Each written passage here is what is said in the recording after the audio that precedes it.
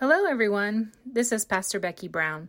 I'm one of the associate pastors here at First United Methodist Church in Waynesville, North Carolina. You're about to listen to the sermon from worship this week.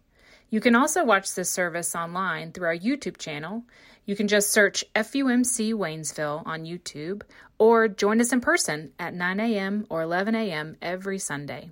Thanks for listening, and we hope this sermon challenges, inspires, and invigorates your faith. May God bless you. As usual, I've read up to my eyeballs about first century law, the powers of the Jewish council, and the psyche of Pontius Pilate. And as usual, there is a good bit of scholarly disagreement about some minor points. Did the Jewish council have the power to impose capital punishment? Could the crowd that was shouting, "Crucify him," have included the same people who were shouting Hosanna just a few days before? Did the trial happen in this place or that place? But what was unusual was the unity and symmetry of agreement about the cause of Christ's crucifixion. I will let these scholars, these commentators, tell you in their own words, and you can be thinking about any parallels to our world today. The reason for Jesus' death arises from his conflict with those in charge of human affairs, the religious and political authorities. The authorities must kill Jesus to protect themselves and their traditions and their laws. Another says, the crowd, a sheep without a shepherd, were between conflicting revolutionary claims, a kingdom vision by Jesus or a restoration vision by Barabbas, that is to say, a return to what were presumed to be better years of earlier rulers. But it was only an apparent choice. Those who have arranged the contest actually hold the power and have no intention of giving it up. Both candidates are prisoners. The crowd is being manipulated to play into the hands of the status quo. In Mark's gospel, contempt for the religious authorities is clear.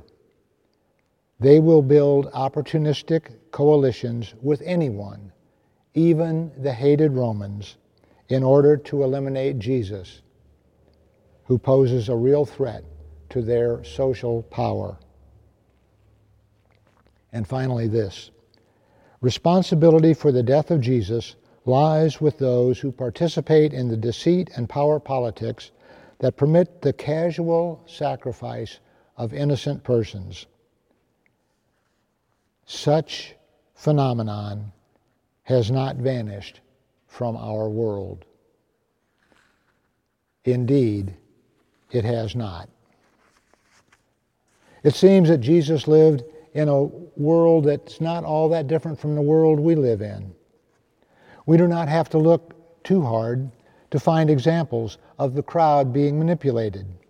We are being offered limited options or simplistic answers to complex issues so that we can endlessly debate while keeping things just as they are.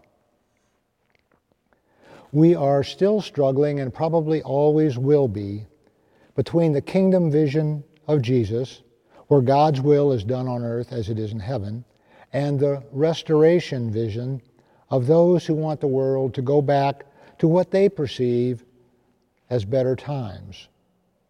At least they were better times for them, with their power and their privilege unchecked and unchanged, and with the others, whoever they are, excluded from decisions about the world we all live in.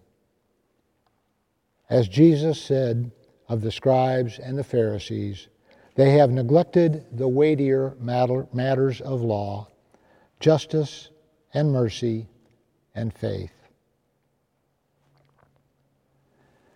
In speaking of Christ as our high priest, the letter to the Hebrews had it right.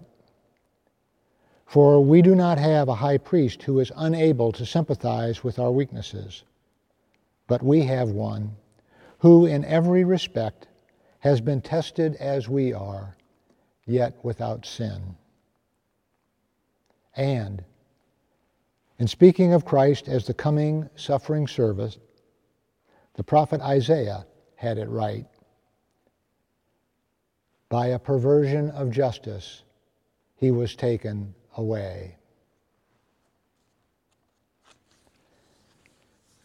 In 1990, Crosley Green was convicted and sentenced to death by an all-white jury for the murder of a young white man, even though there was no physical evidence connecting him to the crime, and on the basis of testimony from only one eyewitness, the victim's ex-girlfriend. Crosley Green is 65 years old now and has spent 32 years, half his lifetime, in prison, 19 of those years on death row. He had been offered a plea bargain, a 10-year sentence if he would confess to the crime, but he refused to confess to something that he did not do. After 32 years, he was eligible for parole, but the parole board requires an expression of remorse, and Mr. Green said he cannot express remorse for something he did not do. In 2018, Mr. Green's conviction was overturned when it was revealed that prosecutors withheld evidence, the notes from the first officers at the scene of the crime that showed their suspicions of the ex-girlfriend, the very same one and only eyewitness to the crime. Mr. Green has been on conditional release since April 2021, surrounded by his family and enjoying the company of his grandchildren. But there has been another ruling, and he may be ordered to return to prison. At the end of February of this year, the Supreme Court refused to hear his case. Black man, all-white jury, no evidence, guilty verdict, severe punishment. To those of us who lived through the civil rights era of the 1960s, it looks like deja vu all over again. Actually, it looks like Isaiah all over again. By a perversion of justice, he was taken away. The case of Crosley Green is not attracting attention just because the case has been refused by the Supreme Court. Unless you are a lawyer, and maybe even if you are, you probably don't understand all the constitutional law issues that pertain to this case. Nor is the case attracting attention as if Mr. Green were the first black man ever in our history to be found guilty of a crime without evidence by an all-white jury. It is not Mr. Green's legal case that is attracting attention. Rather, it is his demeanor, his behavior throughout an ordeal that has taken half of his life. There is something royal, dignified, calm, even gracious about it. "I love my freedom," he said at the time of his release. And with the future uncertain, he is urging his family to stay strong. They are. They are making their appeals with respect and dignity. No news media would dare make this observation publicly, but his behavior is Christ-like, and as such, it is rare. That's why it's on the news. People are amazed by his demeanor, his control, by his confidence, even in a system that appears to have betrayed him.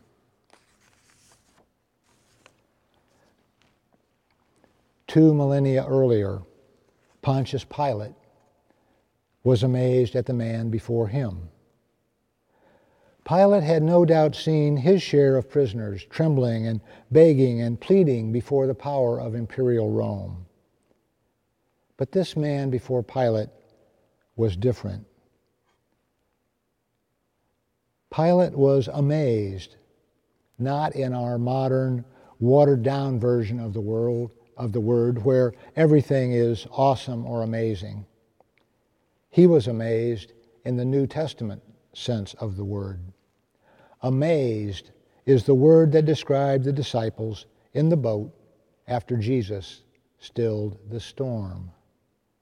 They asked themselves, "What manner of man is this, that even the wind and the waves obey him?"